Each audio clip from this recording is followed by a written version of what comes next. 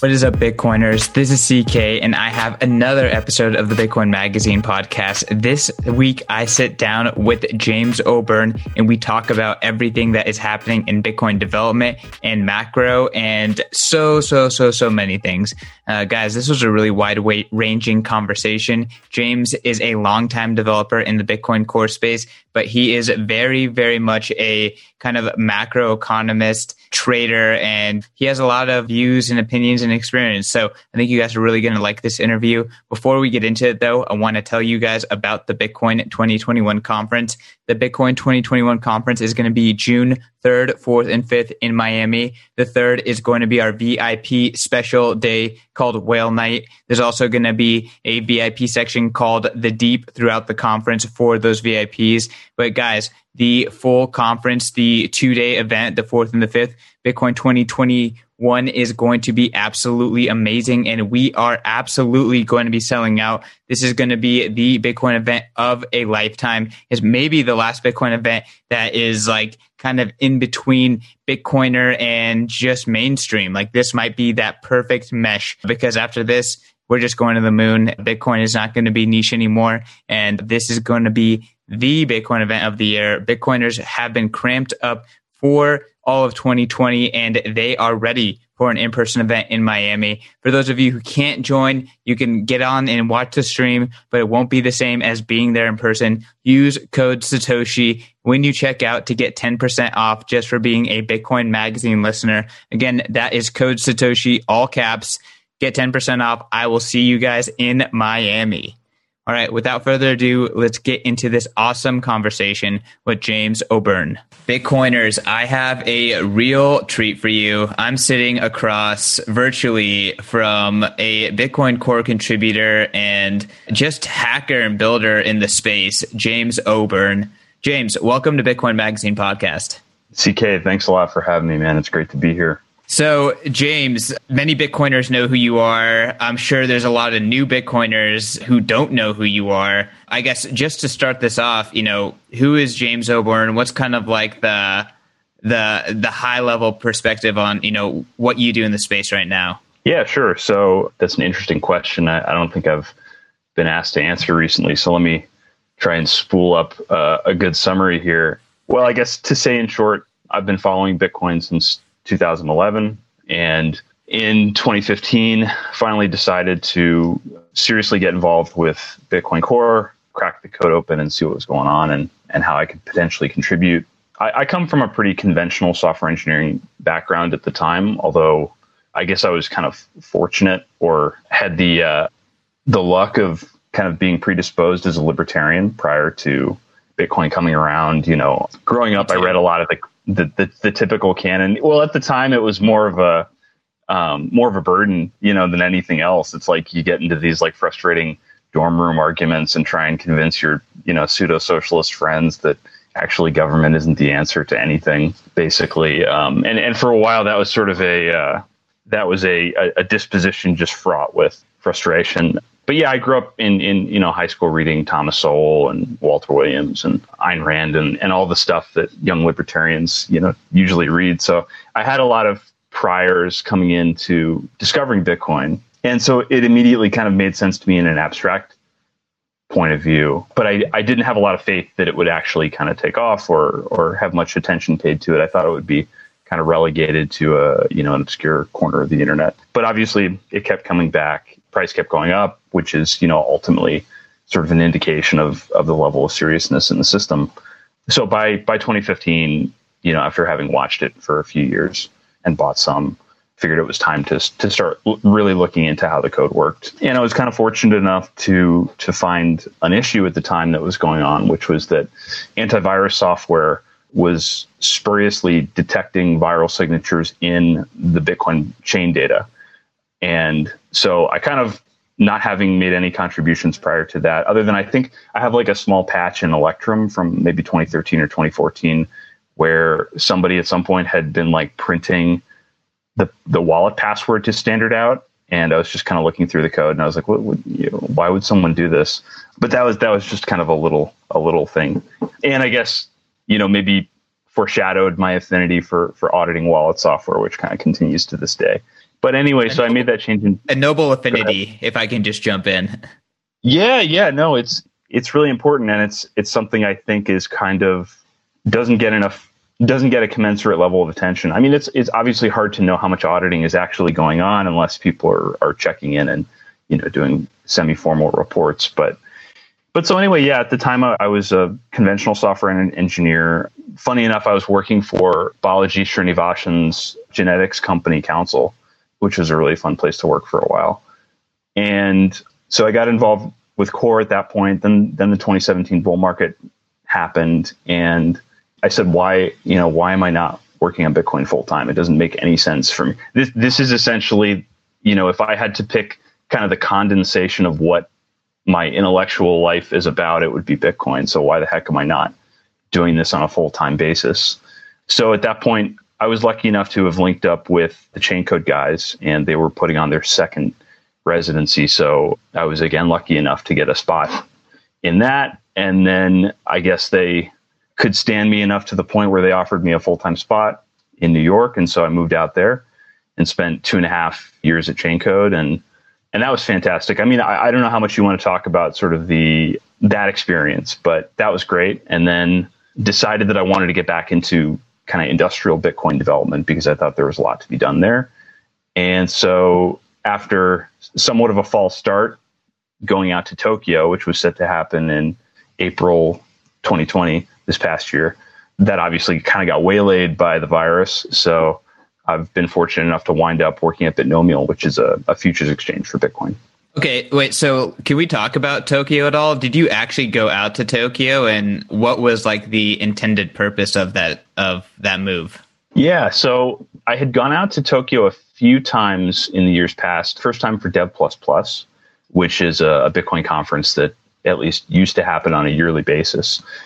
And so I had gone out to Tokyo, really, really enjoyed it out there. And then the following year went out for 3 weeks just to hang out in the country and got to know the guys at Digital Garage pretty well. A lot of Bitcoiners will know the name Kali Wolf and Nicolas Dorier, but really all the guys there at DG Labs are hardcore Bitcoiners, and they're a really great crew. So I had actually engaged with DG and was set to go over there and start working kind of as a half-time core contributor, half-time, industrial Bitcoin engineer. But, for me, going to Japan was going to be kind of a different, there were cross purposes there. I think Japan to me is a really fascinating place because you go over there and there seems to be this kind of cohesion, or a sort of like things just function really well. Everybody that you run into has this kind of alacrity. They're, excited to be doing what they're doing. Even the guy in the train station giving you directions or whatever, probably like, way overqualified. And there's a kind of enthusiasm. There's a quiet enthusiasm in Japan, which I found really interesting because, from an economic standpoint, they're in such trouble and have been in such trouble for the past 3 decades. And so that was really something I wanted to investigate, is like, why culturally do I find that this place seems to function so well?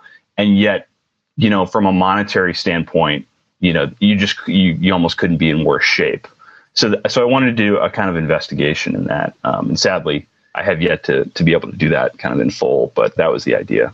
Gotcha. Did you ever actually make that move in April, or did that just get kind of blocked completely? No, yeah, the flight got canceled, and gotcha. Yeah. So since then, I've been hanging out in the rural Midwest. All right. Well, hey, it's a very Bitcoiner place to hang out. So I guess talk to us about, what you're doing right now. You're working at a futures exchange based out of Chicago. What are they called? Bitnomial. Yeah. And not many people have actually heard of them in the Bitcoin space, even though it's a really cool company started and run by some serious Bitcoiners. But basically, Bitnomial is the only exchange cleared by the CFTC to do physical settlement of Bitcoin futures, which I didn't know from the outset, but is actually a really big deal, that kind of physical settlement versus the cash settlement that all the other existing futures exchange for Bitcoin do at the moment. The physical settlement is really, really important because it allows market making activity to happen that wouldn't be maybe easy to do otherwise because of things like price slippage.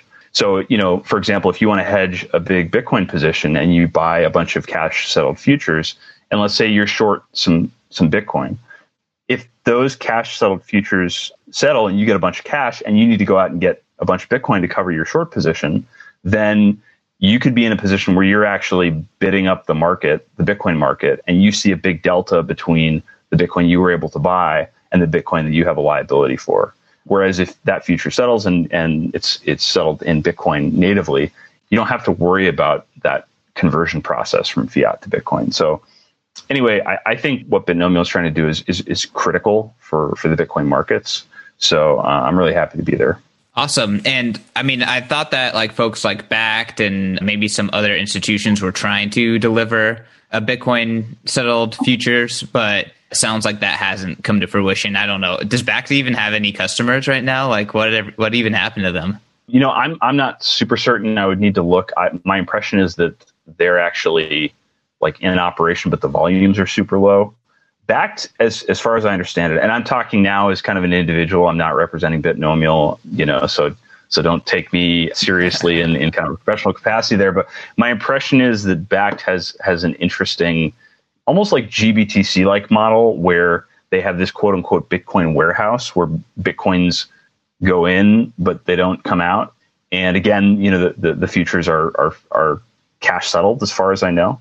So I just think maybe there's kind of a limited demand for cash settled futures because, again, these market making functions aren't as easy or desirable to pull off with the cash settled futures. But yeah, aside from stuff at Bitnomial, I do still continue to work on Bitcoin Core in my spare time. I'm graciously funded by a few individuals on GitHub or via GitHub sponsors. And then I've been doing a little bit of my own wallet development lately after kind of personally hunting around for a wallet tool that helps me sort of mitigate dependencies and mitigate untrusted, code I haven't audited. It finally became clear that I just need to write my own thing. So I've been working on that too. Yeah, Matt was telling me about this little wallet project that you're working on. It's kind of in the command line, right? Do you want to talk a little bit about it? Yeah, sure. So, for a long time as a personal user, I would have an Electrum set up.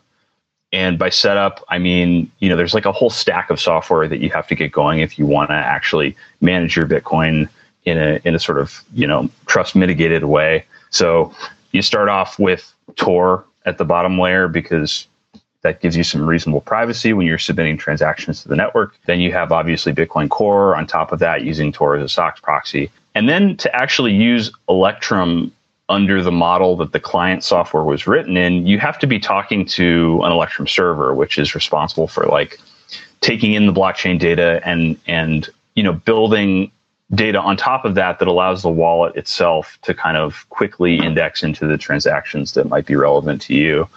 So you have to install some software that provides what's called an Electrum personal server, of which there are a few implementations. And then you have the Electrum software itself, which has a number of dependencies. So the upshot of all this is like there's a tremendous amount of software involved in that you have to configure and manage. It's doable, but frankly, I found it to be kind of a pain. And I was concerned with the amount of code that I had to pull in to do all this stuff. And simultaneously, the Bitcoin Core RPC API has come a long way. So for people who don't know, Bitcoin Core has this thing called a remote procedure call server or an RPC server. And that basically allows other programs to interact with Bitcoin Core without having to use the graphical interface. So this kind of exposes a layer into Core that allows you to do various things, including wallet operations. And within the last few versions of Core, there have been a number of new commands introduced that allow you to make use of partially signed Bitcoin transactions and script descriptors and so forth. So I thought to myself, okay, like what is the minimum code necessary to provide me with like a halfway decent experience, like a convenient experience of, doing all the stuff that I want to do with Bitcoin management, basically just receiving transactions and maybe sometimes sending transactions. What's the bare minimum that I need to do that in a graphical way, but basically just using Bitcoin Core and minimizing the amount of code I'm pulling in that I haven't myself read.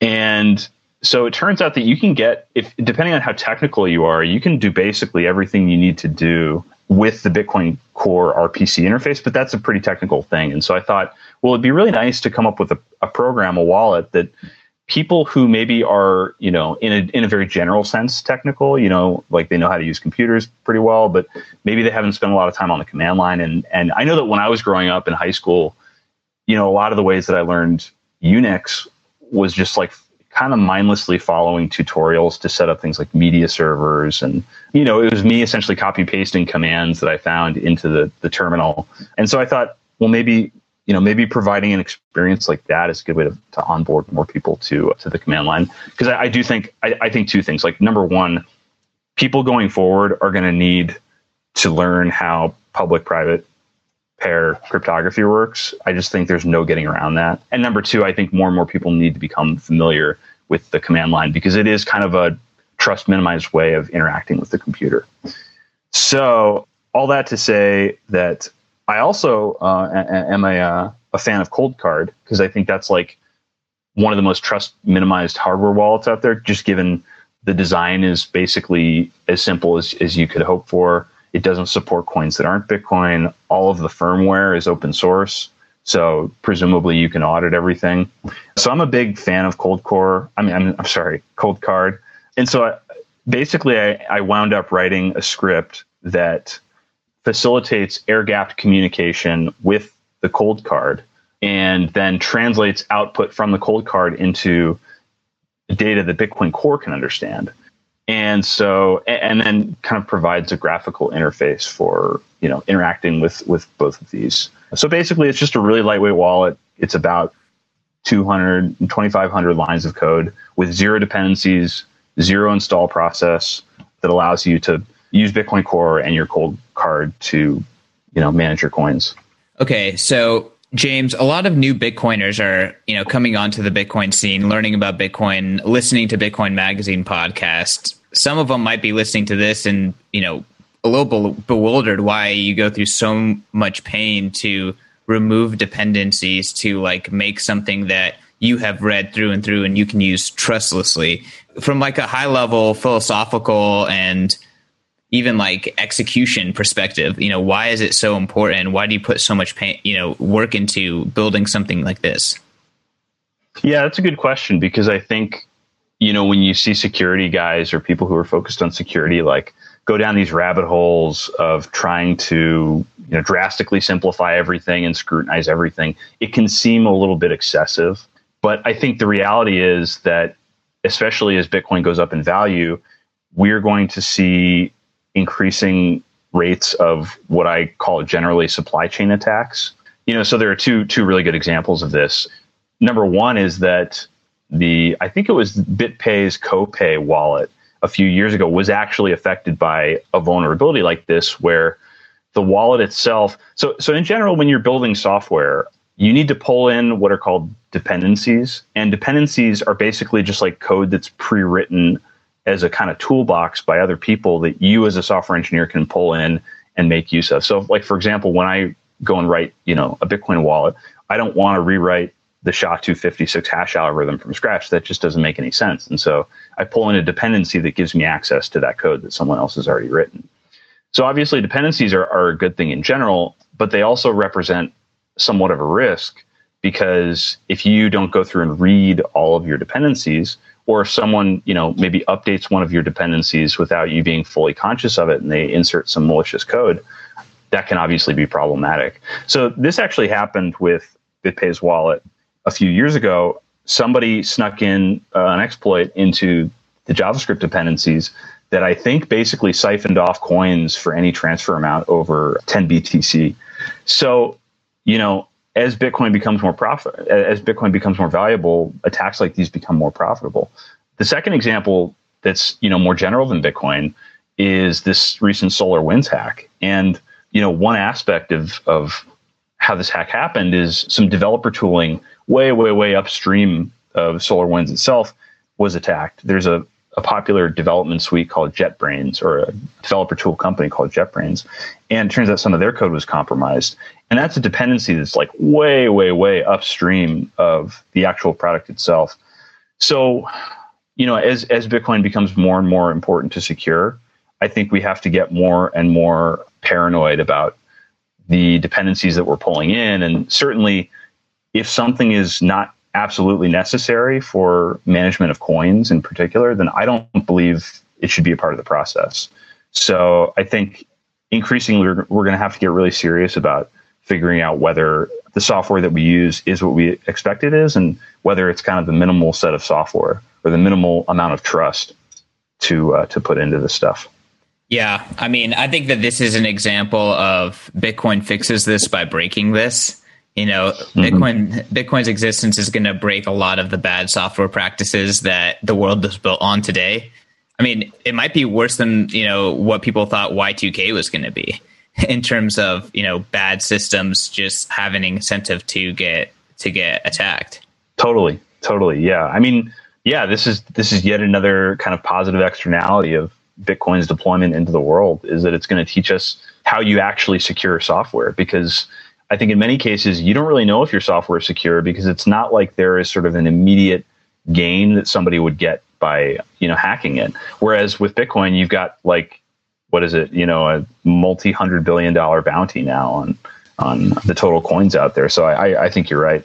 So James, want to talk a little bit about like the Bitcoin development ecosystem in general. Obviously, you kind of went through the Chaincode process. You worked at Chaincode. DG Labs also does some funding around there. I know that there's a lot of other projects that are popping up. What's kind of like your assessment of how Bitcoin developers are kind of being trained, and what's that culture like? Yeah, it's a really tough thing to do, because I've been thinking about this a lot lately, doing the core development in my spare time, even as someone who was in that environment for 2.5 years, doing it, day in and day out as my 9 to 5. I find it's really challenging in a part-time capacity to kind of keep tabs on all the development. And I find that like I can barely keep my head above water with the Assume UTXO project that I'm kind of working on. So I think the first thing to take into mind here is that Bitcoin Core involves a lot of context, and not only do you need kind of the immediate context, but it helps to have historical context about like why parts of the system developed to be the way that they were. There are a lot of sort of, like evolutionary design choices in, for example, the peer-to-peer network, and it's become incredibly hardened over the years, despite the fact that there are still, points where it needs some attention, but you just don't have an appreciation for how those things came to be or why they came to be if you weren't sitting there kind of staring at the code for years and years. So it's really, really tough to onboard people to this development ecosystem. And it's obviously really important to do so, because we need a lot of people scrutinizing the code and making sure that, it stays in a healthy state. But I think luckily in general, the funding story is getting better and better. I think everybody realizes the crucial role of engineers and developers and people who are just generally working on the open source end of things. So I think increasingly there's money for all this stuff. But in terms of how quickly you can onboard somebody, it really can take a long time. Even people with the kind of right technical chops, people who have been working on C++ systems for a long time. Again, there's a kind of specific mode of operation in terms of the way that Bitcoin Core development happens. So it's not an easy thing to bring people into. And I think it's important that we try. But to some extent, I think the right people end up kind of finding it at some point. I'm not saying that like trying to recruit people is a bad thing, but I think a lot of people who end up being really successful contributors are just kind of drawn to it endogenously. And so anyway, that's a long-winded way of saying it's hard to grow development talent, but I think it'll happen, and I think the funding is there for it now. Yeah, I feel like 2020, if there's a silver lining for Bitcoin, that interest in even marketing benefits have kind of like really emerged for funding Bitcoin development, which I think is positive. And now it's really about, how do these funds get funneled in ways that can support the protocol in the best way? Yeah, absolutely. I've been working a little bit with a nascent organization called OpenSats. We haven't done like a big release or anything like that, but it's going to be yet another, open source software development fund that's Bitcoin centric. And just in our preliminary conversations with potential donors, I've been really impressed at how willing everybody is in the Bitcoin space to allocate some money to continue the open source stuff. So I'm pretty optimistic on all that. So you kind of talked about like there's a ton of context that's needed to actually contribute to Bitcoin. I'm sure that's true like technically and historically and how decisions were made. But I've also noticed that Bitcoin developers are sometimes the most ideological Bitcoiners out there. Like when I see guys like Ben Kaufman and Nicolas Dorier post about technical things as well as just being Bitcoiners on the internet, it gets me so excited because like it's so clear that the people building this tech are aligned with the people who are using it and who want to use it and are advocating for it. Can you kind of talk about like where does ideology kind of fit into the culture of the Bitcoin dev community? Yeah, that's a really, really good point. I'm glad you brought that up. It definitely heartens me to see that a lot of the engineers involved in this project are ideologically aligned with the technology itself, because I think the reality is, and this is a bit of a semantics game, but I think the reality is that Bitcoin is inherently an ideological technology. I guess you could argue, and I call it semantics, because I guess you could argue in some sense that it's one of the only non-ideological technologies in that it, the very idea of censorship resistance just means that nobody can tell you that you can't transact. And so, you might say that nobody can enforce their ideology on you with Bitcoin.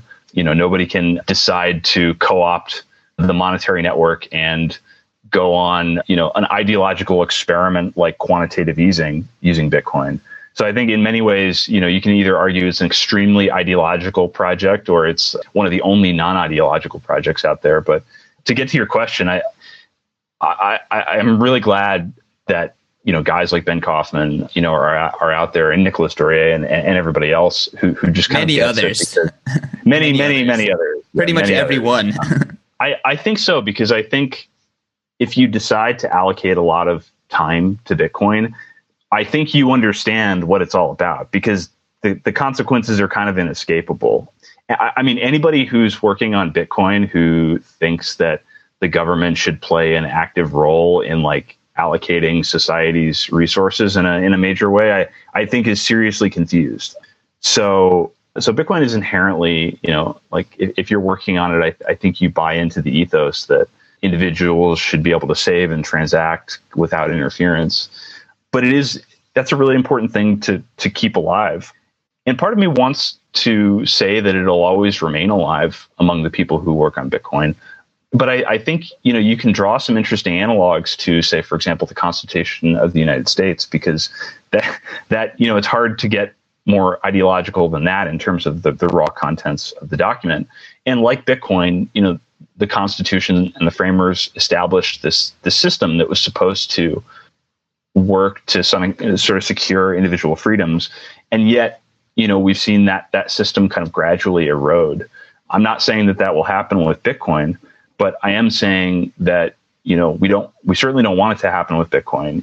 And despite the fact that there are these kind of technological impediments to a degradation of the goals of the system happening, just given the way that, the incentive structure works with miners, I think we want to make sure that everybody involved, has in mind, like what the system is supposed to exist for, what it's supposed to do. Because, if at some point down the road, many, many years down the road, if someone's debating, some core developers or whatever are debating whether to introduce a 2% inflation, to make it quote unquote fair in terms of providing a new distribution of Bitcoin to users or miners or whoever, a question like that might come up.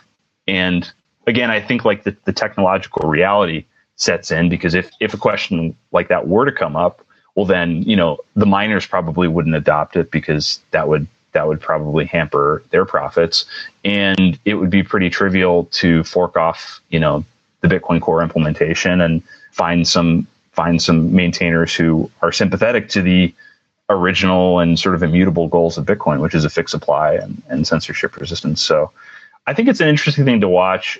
And I think for right now, I'm just glad for it. because I like shit posts as much as anybody else. And I love being on Twitter and feeling like there's some camaraderie and some, like it just feels good because like as a libertarian, I don't have to tell anybody this, like, the years before Bitcoin were in existence were really lonely. And, you were kind of basically ignored in most serious political circles, and there was really no hope of getting much done. And so Bitcoin is this practical application of libertarianism now where we can be a real community and we can have a real project to work on and actual goals to work towards. And just given, the adoption and the market cap, I mean, it seems like the world is kind of paying attention. And so I think that's really exciting. Libertarians playing the political game is never a winning strategy. Playing the out-innovate game is just so much sexier. And to be honest, anyone, in my opinion, who's like a libertarian who dismisses Bitcoin, they're just a libertarian that likes to lose. They're comfortable losing. They're not comfortable winning. And they're going to keep staying in the political game, which I think is a lost cause, in my opinion. When I look at the political game, I'm like, thank God I have Bitcoin so I don't have to worry about this anymore. Absolutely, man. Absolutely. It really does baffle my mind. I'm trying to take a cue from Bitstein and construct a sort of like mimetic program to try and go after stranded libertarians and gold bugs, because this is our chance. And if you care about individual freedom and you're like poo-pooing Bitcoin, I mean, I can't understand that. And I really feel bad because, like you might look back years later and go, I could have been a part of that. But instead I was like, I don't know, donating to the Cato Institute or something. And maybe that's still a worthwhile goal, but CK's signaling thumbs down. No, it's not. A worthwhile goal is donating to the Nakamoto Institute, donating to HRF or any of these institutions that are popping up and focusing on Bitcoin. Bitcoin is the future, not lobbying politicians that it's just a libertarian in politics is like a fish out of water. And then Bitcoin is like, let's just put the entire world underwater. So it just like completely changed the game, and it put the world in context that makes sense for a freedom loving person. Yeah, absolutely. I can't remember who said this, but there's some quote along the lines of, you can't tear institutions down, you have to build replacements. And I think Bitcoin is the perfect example of that. But yeah, I mean, participation in the U.S. political process at this point is it's a farce. I think it's mostly a means to pacify people and make them think that they have some kind of control. The reality is that, voting red or blue, I think is not going to materially affect anything. And, you see the situation where like third parties aren't even allowed on the debate stage. I mean, libertarians have been trying to get a seat at the presidential debates for I don't know how many years now.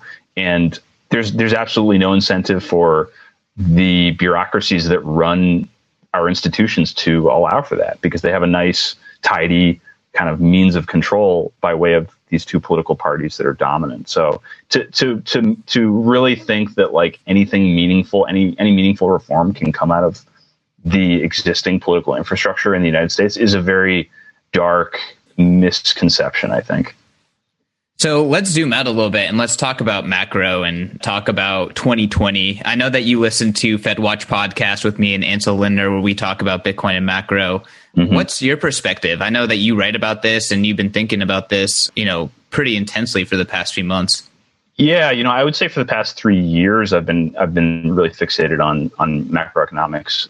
I think, when I got into Bitcoin, I had a very, very coarse understanding of everything. And I knew sort of generally money printing was bad, but I didn't really know about the mechanics of how all this stuff works. And luckily, now that podcasts are very plentiful in terms of, Macro Voices and your podcast and the Investors podcast, there are a lot of people now talking about macro, because I think what's really interesting is, value investing is another, it's almost an analog to libertarian stuff, in that I have a lot of sympathy for these people, but they are just completely like out of the game in terms of, if you're a value investor, if you're really like discounting cash flows and trying to evaluate the purchase of equities on that basis, well, you're apparently unaware that that style of investing is predicated on a stable money supply.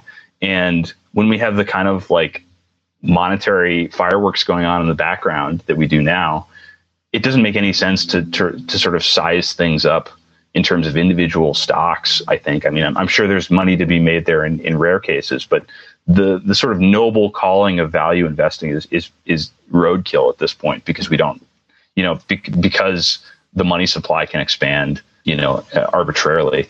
So macro's been a really fascinating thing to watch. I think getting familiar with the mechanics of exactly how quantitative easing works, exactly why, like how debt monetization works and how it's already happening now in terms of basically the Treasury needing to fund their general account. And so they issue bonds at auctions, and, primary dealer banks who basically have a special arrangement with the government show up at these auctions, and they are obliged to put a bid in for any new treasuries issued.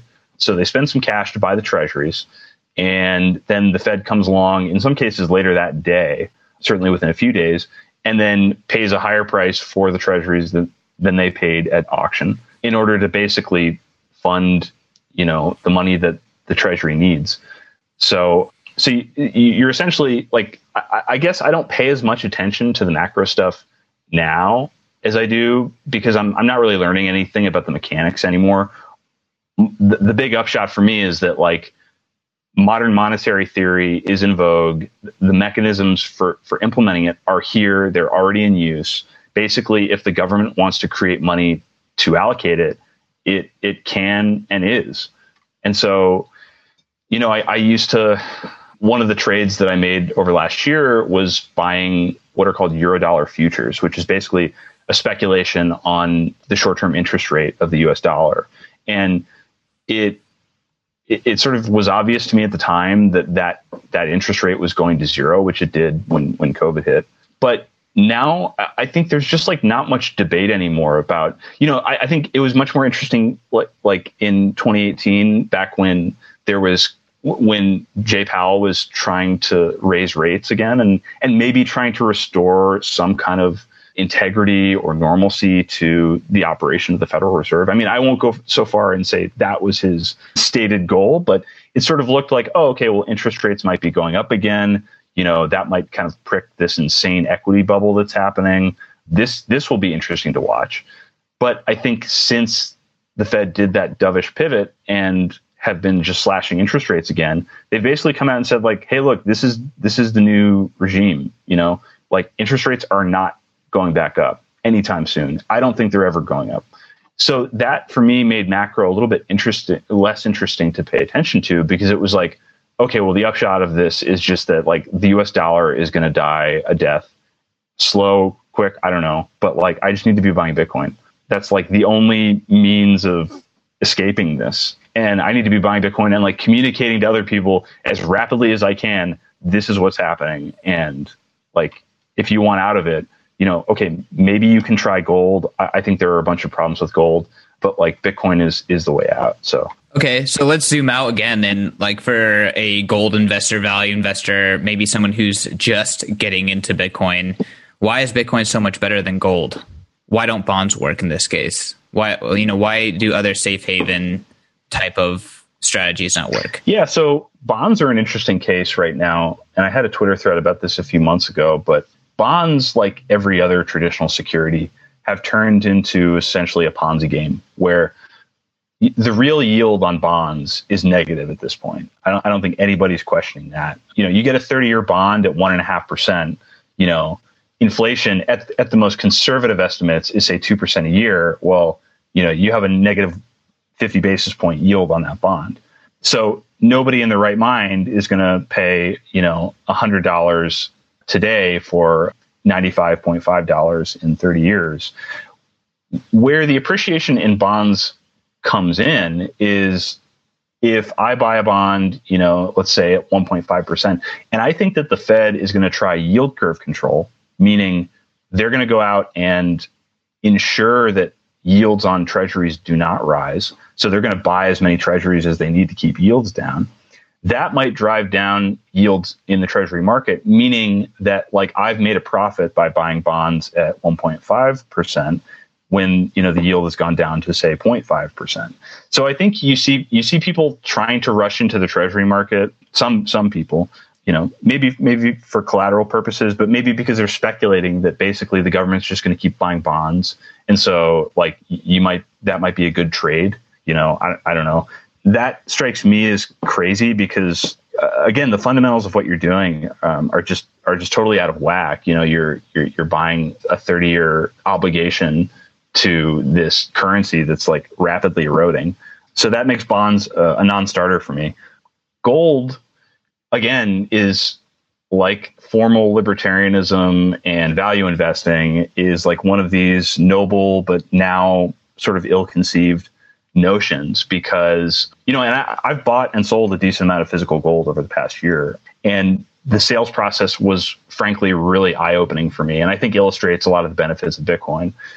So when I went and sold my gold, I had to call somebody up on the phone. I had to negotiate a price with her. The sale was confirmed like a day later. She then had to send me 2 separate shipping labels, and I had to package up a total of 4 boxes, take all that stuff to the UPS store, and at that point, the gold was neither in my custody nor the buyer's custody. It was just kind of in the ether somewhere in UPS's infrastructure. And so if it had gotten lost then I'd be in this big mess about, making some kind of insurance claim and hoping that I get reimbursed for that.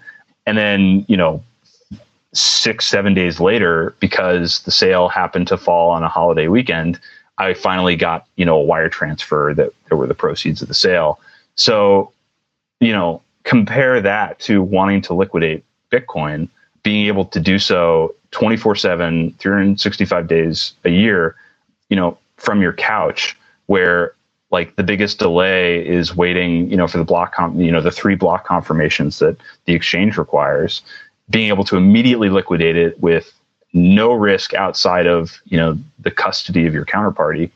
I mean, that's just like a completely different experience. It's a completely different level of risk than, it is to ship and insure gold and deal with all the counterparties along the way there. So that alone makes gold sort of obviated in my mind. Obviously gold has like this sort of gold has 2 things going for it. It has the historical longevity behind it.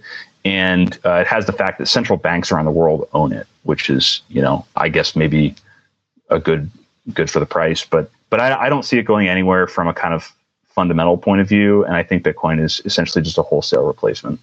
Yeah. I mean, like, what does it take to replace something that has Lindy? It's probably a 10x improvement, right? And Bitcoin is probably a 1000x improvement, across the board, whether it comes to validating, custodying, transferring, holding, known monetary supply. Yeah. And good luck trying to escape a despotic regime with your gold stash. Numerous people have been caught trying to smuggle pretty modest amounts of gold out of, whatever jurisdiction they're in. Whereas with Bitcoin, you can memorize 24 words and have nothing physical on you, go anywhere, and then have access to a liquid asset. So, I mean, it just like you're saying, forget 10x. That's a way bigger improvement than that. Yeah, I mean, I'm bullish on Bitcoin, and I think just to kind of go back to something we were talking about before, like how will the future users of Bitcoin uphold its principles, right? Its nature. Like, I'm actually not concerned about that at all, because I truly believe that as people adopt Bitcoin, they start behaving and getting their behaviors reinforced by Bitcoin itself. And that has inherent values, right? We're all kind of living in this fiat world. So obviously everyone is being reinforced by the money they use today, which is nothing like Bitcoin, right? So if everyone adopts Bitcoin, I just can't see a world where people don't value 21 million. They don't value maintaining this network. So I'm optimistic. I think you're right. I hope you're right too, but it really is kind of, different people learn in different ways. And I think some people can sit there and read Mises and understand, the implications of why individual freedoms work. And then other people need concrete examples when they're learning something, like you might, instead of reading a book on, engines, you might have to work on your car to figure that out. And I think a similar process is going to happen with people where as soon as they take possession of their Bitcoin or have a little bit of Bitcoin or even see a price appreciation from Bitcoin, they're going to start to become more open to these ideas. They're going to start to ask why they're essentially fleeing the dollar and where the dollar went wrong and what Bitcoin is doing right. So I hope you're right. And I hope, more people kind of realize the underpinnings of this technology and why it's working. Yeah, absolutely. James, we're kind of getting to the end of our time. I have one more question for you, and then I want to give you time for a last word and to plug yourself. But this is a Tim Ferriss question. If you could put up a billboard that everyone in the world could see, what would it be? Take as long as you need. We can cut out the pause.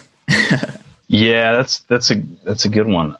On the one hand, I think one great chart is the purchasing power of the dollar over the last, say, 100 years. I think that's a really important one and should prompt some questions. But I think more generally, I want to say that Bitcoin can kind of put you into sort of an aggressive or defensive mode of thinking about the world. Right now, so much of our goal is about being contra to the existing system and, to some extent, criticizing, which I think is right. And I think right now that's what the world should be focusing on, is retrenching fundamentals like our monetary system. But I also think in life, you have to be focused on the possible, and you have to be focused on the optimistic and what could be, which is why I think it's really important to continue reading fiction. So, while I think the message the world needs to understand right now are the problems associated with fiat currency, I think that's ultimately kind of an admonishment, or a pessimistic message. And I wish I had an optimistic message that just kind of sprang to mind, something that made people excited about the future, because I think that's what life should be about. But I guess that's much more of a personal thing than the destruction of fiat currency, which is a very general thing. So I guess I'll stick with that. Maybe just read fiction would be a good message. Yeah. But in terms of the value of the dollar against Bitcoin, or the purchasing power of the dollar over time, I think Crypto Graffiti has you covered. He has a BTC versus USD campaign where he's putting up these electronic billboards in every city that has a Federal Reserve Bank. So he's already on that. And one of the graphics is like this animated graphic of the purchasing power of the dollar, like burning away, amongst others. So really great campaign by Crypto Graffiti. Yeah, props to him. That's excellent. And, I think I'd seen that somewhere earlier, so maybe that kind of subconsciously infected me for that question. But he's a fantastic person to have in Bitcoin. So I'm really thankful for all the work he does. Absolutely. Absolutely. Actually, I think before this show airs, we're going to have a show talking to him about the campaign. So if you're listening to this and you haven't listened to that, make sure to go check that out in the Bitcoin Magazine feed. James, I want to give you some time to give your last word and to plug yourself. Sure. Thanks. I don't have too much to say. I mean, you can follow me on Twitter at JamesOB, or, whatever the next decentralized platform that we're all migrating to. I'll probably be JamesOB on there as well. I'm JamesOB on GitHub. If you want to see what I'm up to, usually my activities is posted there. And yeah, I think it's going to be a really fun year. I think if you're on the fringe of making some kind of a full-time commitment to Bitcoin, I'd absolutely encourage you to do that, because ultimately the scarcest resource is time, and you're only alive for so long. And so, figure out what's really important to you and act on that as soon as you possibly can, because I guarantee that you're not going to regret devoting more time to something as important as this. Awesome. I love it. I love it. You guys, make sure to go follow James. I have thoroughly enjoyed following him for the past few years. Make sure to follow me at CK Snarks. Make sure to follow Bitcoin Magazine at Bitcoin Magazine, and head over to bitcoinmagazine.com. That's where our content will live, never censored. So check us out on socials as well as the website. And yeah, with that being said, peace. All right.